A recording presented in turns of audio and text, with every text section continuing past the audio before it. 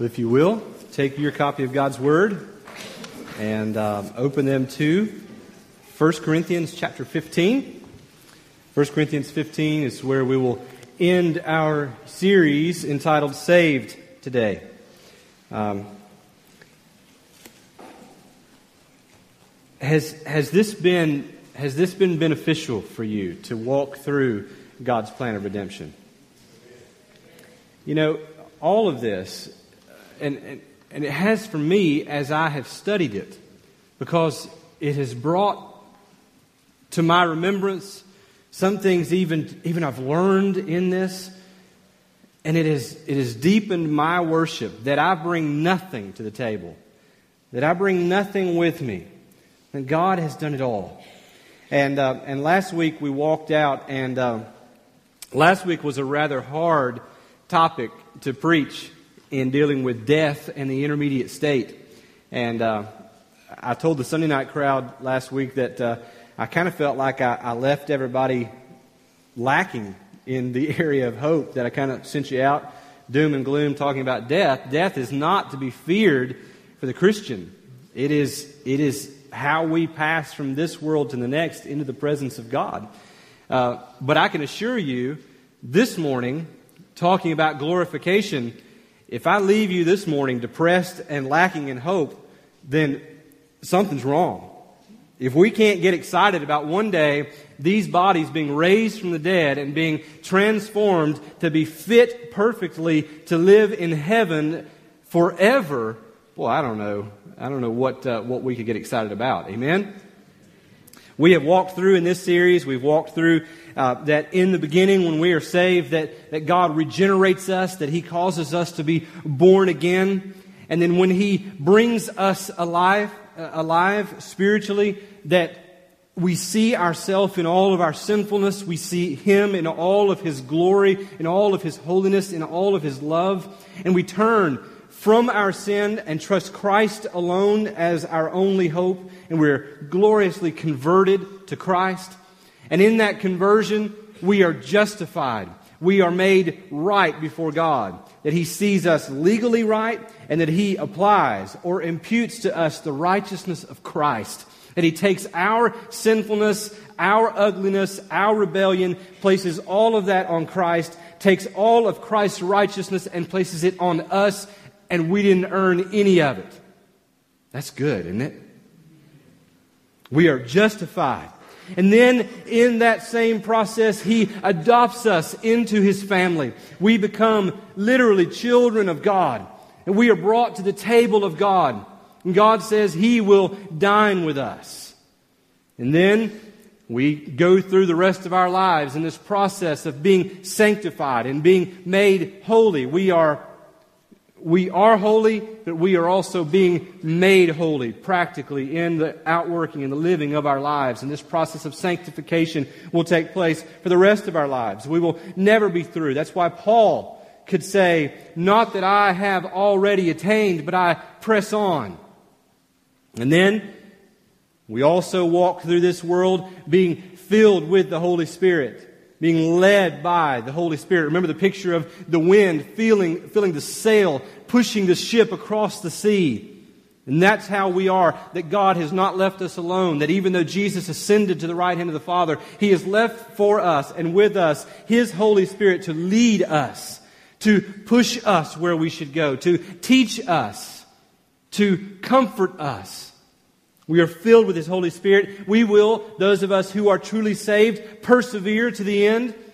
Not because we are so good and we finally have gotten it all together and we'll make it all the way to the end, but because He is holding on to us. And what He has said He will do, He will do. He who began a good work in you will bring it to completion in the day of Jesus Christ. And then last week we looked at what happens when we die. And when we die, we are immediately transported into the presence of God. Jesus said to the thief on the cross, "Today you will be with me in my kingdom." But our bodies are left in the ground. And there's coming a day when the command comes, the voice and the trumpet sounds. Jesus will come, and those who are already dead, those bodies will come out of the ground. They will be raised in glory. And they will be reunited with our souls that have already left. And they will be miraculously transitioned from something that was perfectly suited for earthly living to something that is perfectly suited for heavenly living. Amen? I mean, that's good news. That's the work of God from beginning to end. He will bring it all to completion. Genesis 3 is not the end. In fact, the good news for the believer is there is no end. There is the culmination of His plan, but it never ends. And that's good news. Benjamin Franklin, who's famous for a lot of other things, tying keys to, that was him, right? Tied a key to the kite string and lightning and all that. Benjamin Franklin, you know what his epitaph on his tombstone says? Let me read it to you. I think it's pretty interesting. Benjamin Franklin, the body of B. Franklin, printer. Like the cover of an old book, its contents torn out and stripped of its lettering and gilding, lies here food for worms. But the work shall not be lost, for it will, as he believed, appear once more in a new and more elegant edition, revised and corrected by the author. By the way, honey, if I die, that would be good on mine. I would like that. I want us to see this truth of glory and glorification and resurrection in a new light this morning. It's not Easter Sunday, but the truth of the resurrection is the truth all year long. We will be raised because Jesus has been raised. And let's look at this passage together. 1 Corinthians chapter 15, beginning in verse 35. But someone will ask, how are the dead raised? With what kind of body do they come? You foolish person. What you sow does not come to life unless it dies. And what you sow is not the body that is to be, but a bare kernel, perhaps of wheat or of some other grain. But God gives it a body as He has chosen, and to each kind of seed its own body. For not all flesh is the same, but there is one kind for humans, another for animals, another for birds, and another for fish. There are heavenly bodies and earthly bodies. But the glory of the heavenly body is of one kind, and the glory of the earthly is of another. There is one glory of the sun, and another glory of the moon, and another glory of the stars, for star differs from star in glory. So is it with the resurrection of the dead. What is sown is perishable. What is raised is imperishable. It is sown in dishonor. It is raised in glory. It is sown in weakness. It is raised in power. It is sown a natural body. It is raised a spiritual body. And if there is a spiritual body, there is also a natural body. There is also a spiritual body. Thus it is written, the first man, Adam, became a living being. The last Adam became a life-giving spirit. Today I want you to see Paul's explanation of what will happen in the resurrection. And I want you to see this as he is seeing it, as he is telling it to us through what is going on here in this particular situation. The church in Corinth is one that is very, very confused. They are confused on what is right and what is wrong. They are extremely worldly, extremely sinful, and extremely carnal. They don't know exactly all of what to believe, and he comes to them and he answers this question, a question that he sees as a question from a skeptic. The question you see there in verse 35. Someone will say, how are the dead raised? With what kind of body will they come? This is not the question of someone who is honestly seeking an answer. This is the question of a skeptic. This is someone saying, how in the world could you ever believe in this day and age, with all of our enlightenment, with all of our rational skill, how could you ever believe that the dead would possibly be raised? I mean, with what kind of body would they come forward? Do you hear the sarcasm in the question? We live in a day also where there is sarcasm in that same question.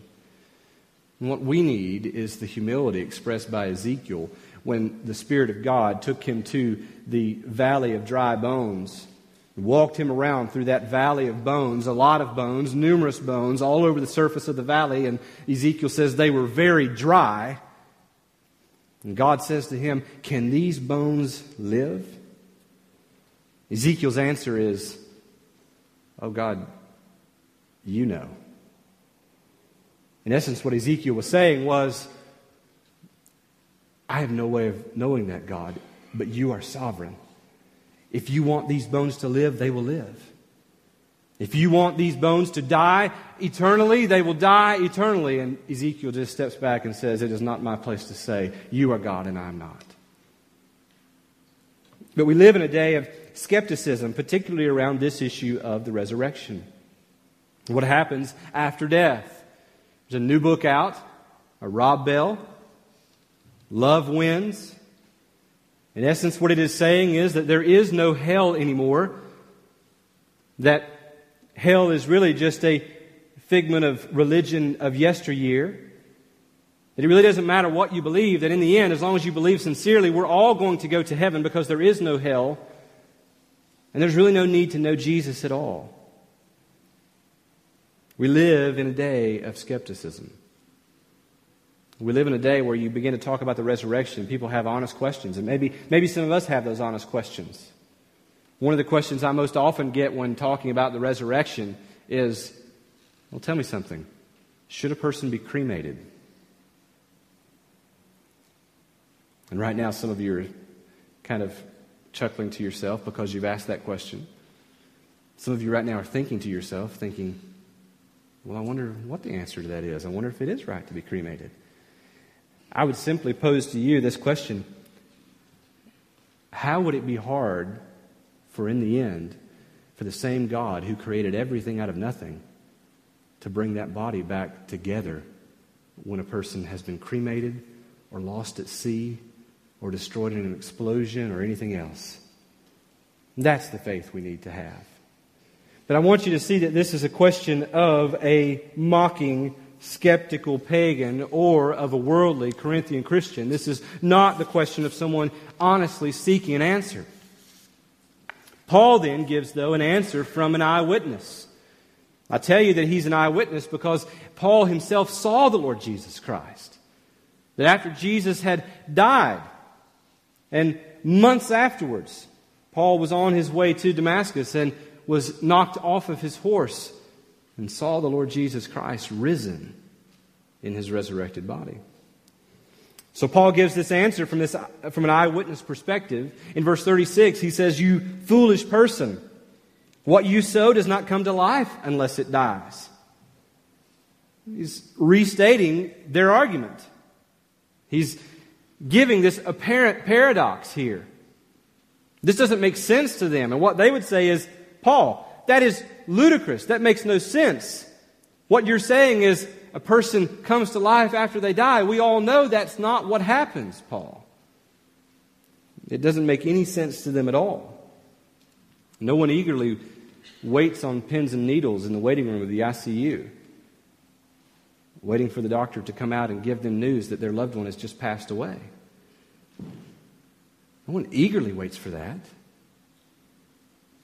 No one with joy waits for that. Now, there may be joy in knowing that that person was a believer and they had transferred to be with God. But no one, I've never been in an ICU where the doctor came out and gave that news, where the family jumped up and squealed with glee and said, "Finally!" Because in their minds, they know it's the end, not the beginning. So when Paul here says, what you sow does not come to life unless it dies, in their mind, it does not make any sense. And if we were simply thinking with natural minds, without any gospel, without any resurrection of Christ, it would not make sense to us either. So why would Paul make such a statement? Because he was an eyewitness. He knew as well as anybody, better than anyone, that while this may seem like an impossibility, it was actually reality. And he goes on in verses 37 down through 41, and he begins to give them an example from nature. Their argument says, this doesn't make sense, Paul. This cannot happen. And Paul points to nature. Look at verse 37. And what you sow is not the body that is to be, but a bare kernel, perhaps of wheat or some other grain. God gives it a body as He has chosen, as to each seed, a body of its own. What Paul is doing is he's saying to them, look, take into account, just look at this small seed. Look at this grain of wheat. You don't put this in the ground thinking that same seed is what will come out of the ground. But what happens is you take this small piece of grain, you put it into the ground, it dies. And then it begins to sprout. It puts down roots. And the sprout comes up.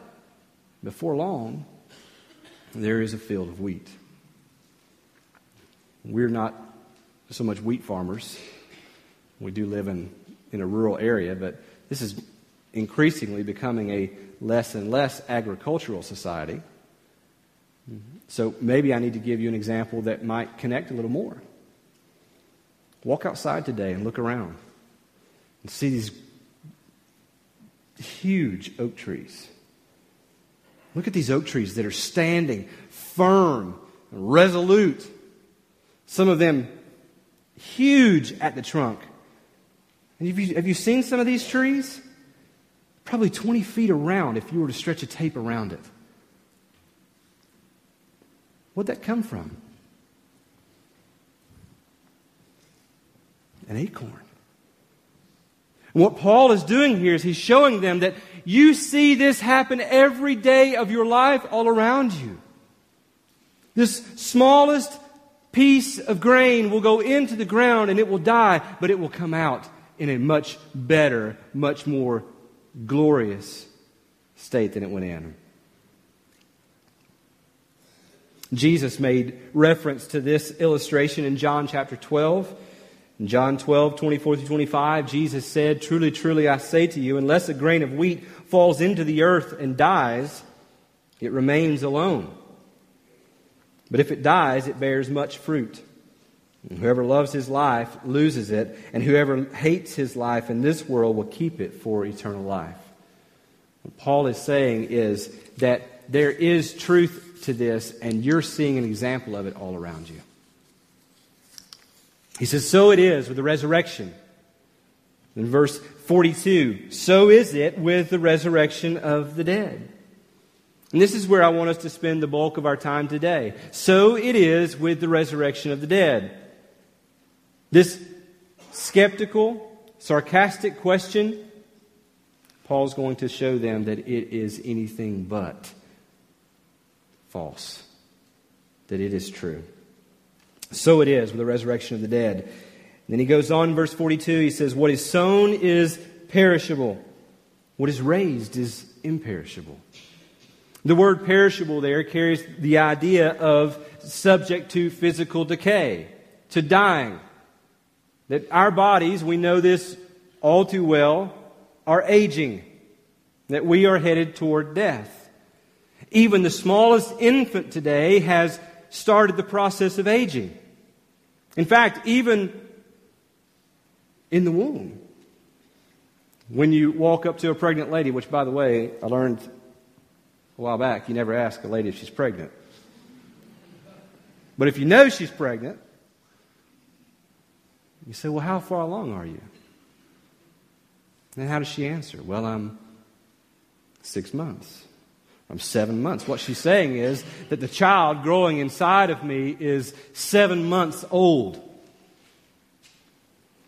And as you go through your childhood years, you look forward to birthdays. Birthdays mean parties and gifts and cake and all sorts of fun. You go into your adult years and you don't look forward to birthdays nearly as much as you once did. You'll be 37 this year. I can see over the horizon, the big 4-0. Our bodies are perishable. We are aging. And all the way to the grave, every time we look into an open grave, we are reminded that we are perishable. And every one of us have had that experience. I remember my grandfather, on my dad's side, his funeral, I remember walking over and taking a handful of the dirt there in East Tennessee. Just taking a handful of dirt and dropping it in on top of the casket and hearing that old hard soil just hit the top of that casket. And it was just a reminder that all of us are aging. We're all perishable. But here Paul says what is sown perishable is raised imperishable. Imperishable is the opposite. It means no physical decay, no aging, no birthdays. You know, just to show you how my mind works as I'm studying this, I couldn't get Rod Stewart's Forever Young out of my head. And now it'll be stuck with you all day, see?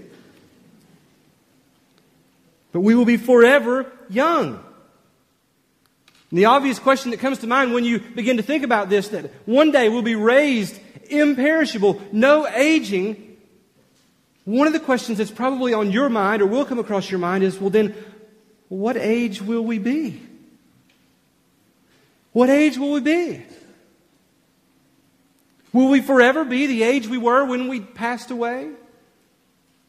Does that mean, if that's true, that there will be infants as well as senior adults in heaven together forever?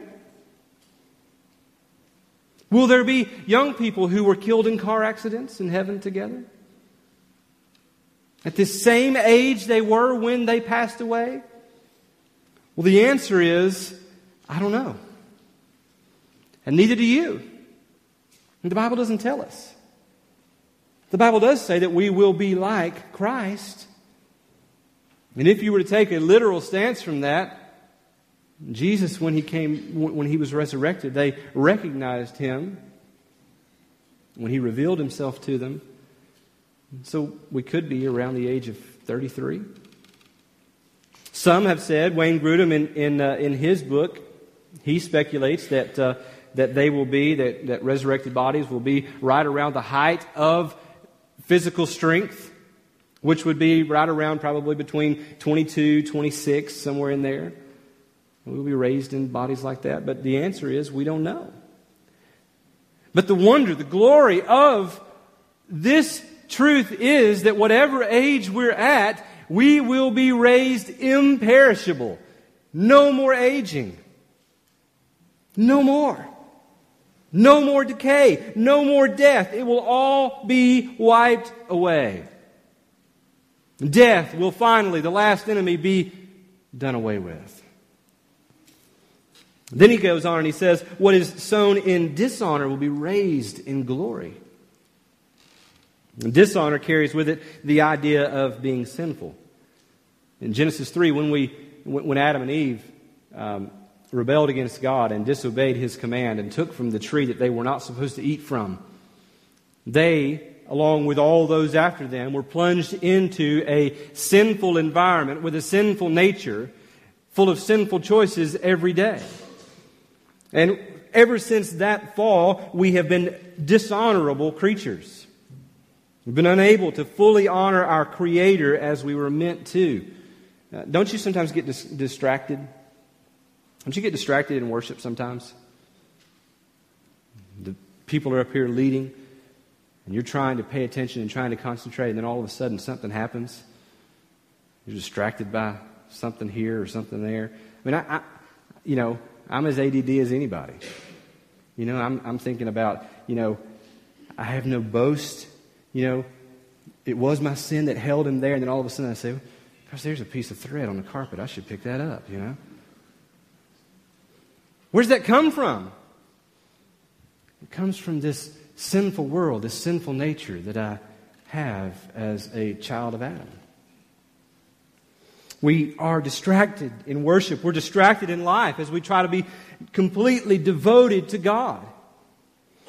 The smallest little things will distract us. But the Bible says, Paul here says, what is sown in dishonor, unable to fully worship, serve, and please our Creator the way we should, we'll be raised in glory. We'll be raised in glory. The absence of sin or any other type of distraction, we will finally be able to worship God completely. And that's good. Because I want to. But I have to say, the spirit is willing, but the flesh is weak. John MacArthur says it this way. In his commentary on 1 Corinthians, he says, throughout eternity, our new immortal bodies will also be honorable bodies, perfected for pleasing, praising, and enjoying the Creator who made them and the Redeemer who restored them. When we get there, when we are finally resurrected from the grave, our bodies will be perfectly suited for honoring our God. And that's good news. We will be with Jesus face to face, finally able to take Him in for all of eternity. Paul goes on and he says, what is sown in weakness will be raised in power. What is sown in weakness, weakness carries with it the idea of limitation. We are limited in our flesh.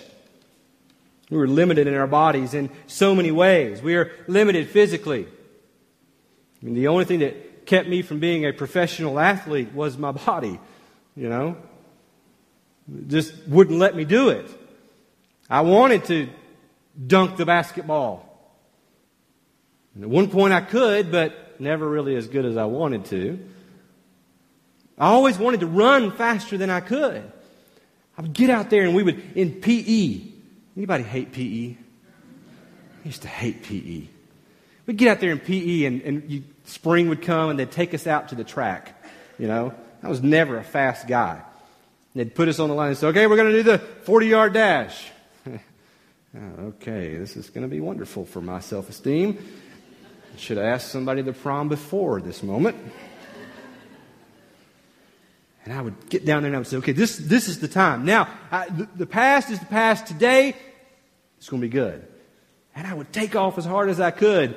And I would always see the backs of people running away from me. And I would think, why am I not faster than I am? It's because this body is sown in weakness. I had a kid one time in my youth group that, Greg's down here with a broken arm, but I had a kid in my youth group that he was little. I mean, he was just small. He probably weighed 90 pounds, soaking wet. He wanted to dunk a basketball so bad. And we would tell him, look, hey, you should not try that, And he took milk crates in his driveway. And he stacked up these milk crates. I don't know how tall he stacked them, probably 4 or 5 high. And he climbs up on top of these milk crates and takes the ball. And he goes to jump. And when he does, the milk crates shift. He comes into youth the next week with a cast up to his elbow on both arms. We are limited in these bodies. These bodies are sown in weakness. We are limited physically. We are also limited mentally. Intellectually, we are limited. I used to want to be smarter than I am. Still do. I remember sitting in class and thinking to myself, okay, I cannot sit next to the window because if I look next to the window, I will be distracted and I will look outside and I will not pay attention to class. I've got to not sit by the window. I always wanted to be smarter. I always wanted to be able to focus more. I went online yesterday, you'll be happy to know, and I took the Are You Smarter Than a 5th Grade online exam. Good news. I passed. Bad news. I got a C.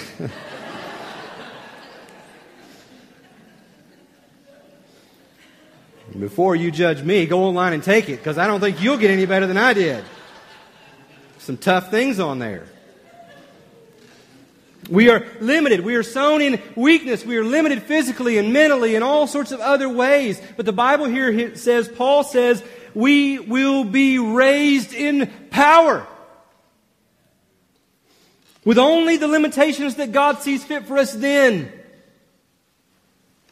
Philippians 3:20 through 21, but our citizenship is in heaven, and from it we await a Savior, the Lord Jesus Christ, who will transform our lowly body to be like His glorious body. You hear that? Like His glorious body, by the power that enables Him even to subject all things to Himself.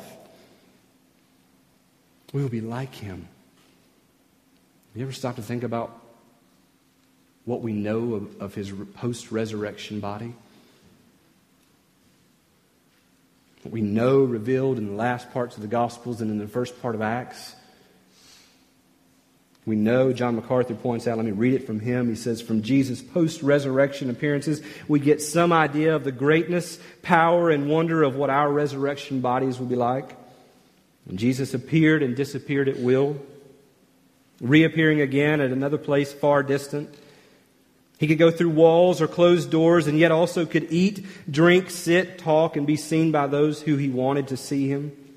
He was remarkably the same, yet even more remarkably different after His ascension. The angel told the disciples that this same Jesus that you see going away will in like manner come again. And Philippians chapter 3 says that we will be given bodies like His glorious body. We don't know all of what that means, but part of the miraculous, powerful things that I think we saw Him do, as if it were nothing special, show up in the room behind locked doors without opening the door, all of those sort of things. I think we could infer that maybe those things will be part of what our bodies are like as well.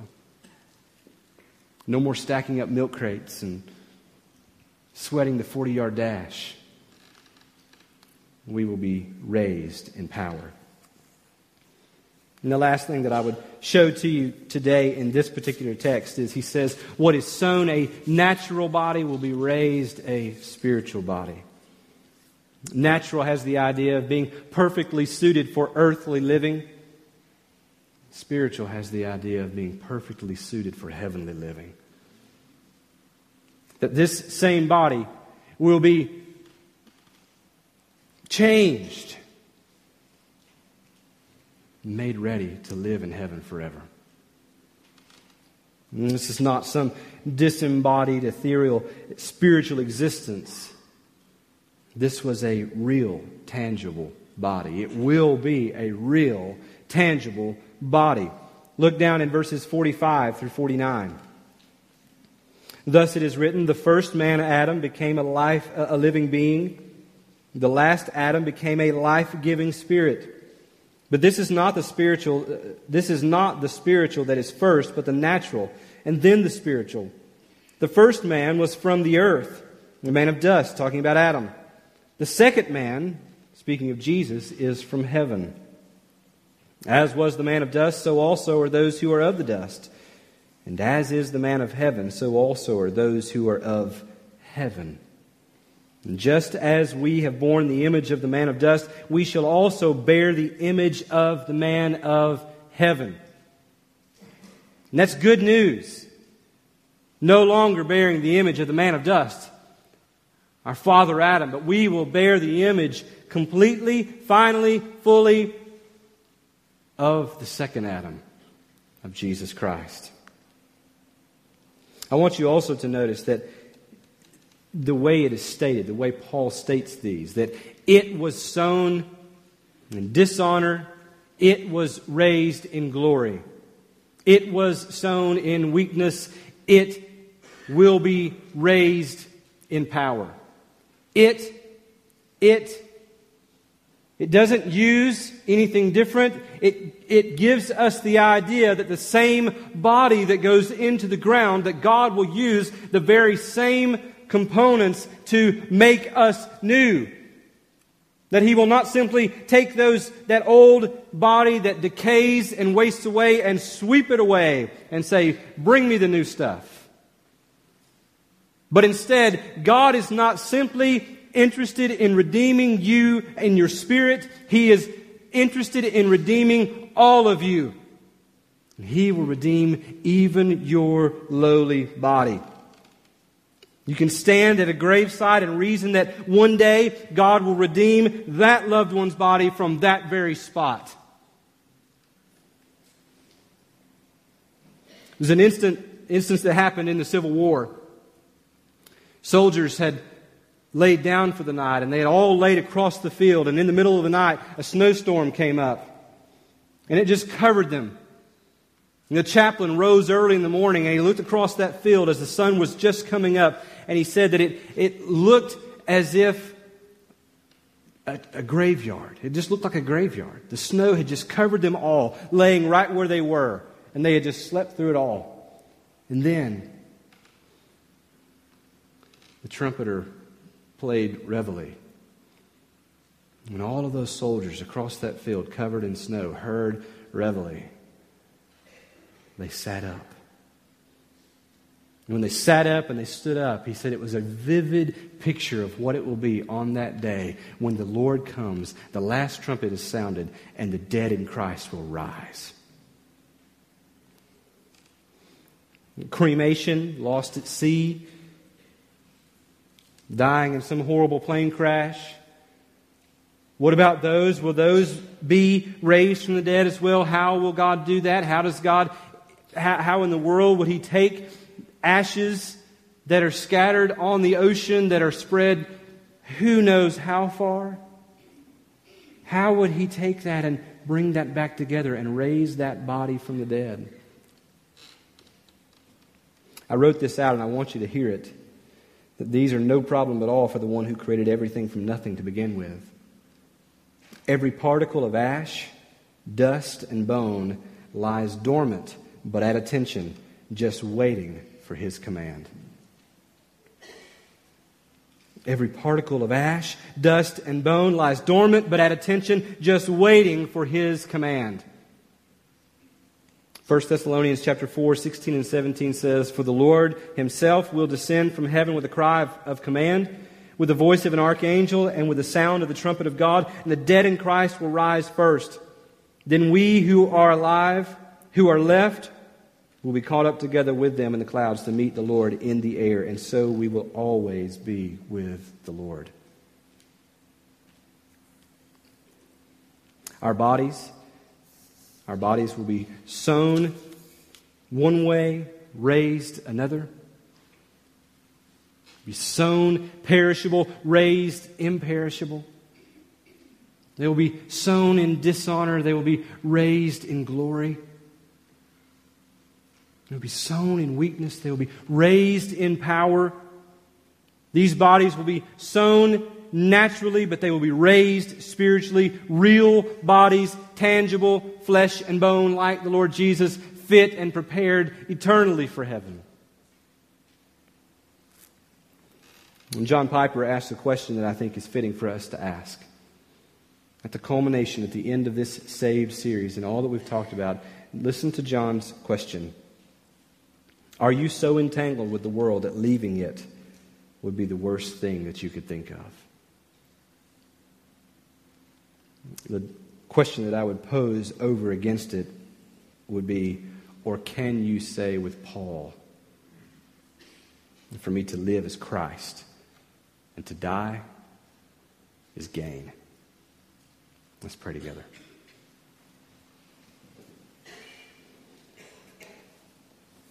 God, we come to the end of this series looking at your work of redemption. Looking at how you have saved us. That while we were still sinners, you died for us. And God, for those of us who are in this room right now that are confident that we have been justified and adopted into the family of God, and that one day we will have these old bodies resurrected, fit for heaven forever. Those of us who are sure and confident in that, God, this morning, we praise you. We say thank you, because we did none of it. We bring nothing to the table. Oh yes, we We obey. We work out our salvation as you work in us. But God, even the power to do those things, to obey, to will and to work, is a gift from you. And so, God, from beginning to end, we boast not in ourselves, but we boast in Christ alone. And God, also for those who are in this room today that are not confident, that have sat through this series, that have listened week after week about all the things that come along with redemption. And every week they've been reminded that I don't have that. And that's not me. God, I pray today, Lord, that you would call them out of death and into life. Lord, I pray that they would stop looking from the outside at something that they could have because of your gift to them. God, I pray that you would call them to yourself today. Lord, I pray, God, that whatever it is that people are struggling with today, God, I pray that they would find that you are sufficient. That first and foremost, you have come to save them from their sins. And beyond that, you have come to live through them, to give them life abundantly for your own glory. I pray this in Jesus' name. Amen.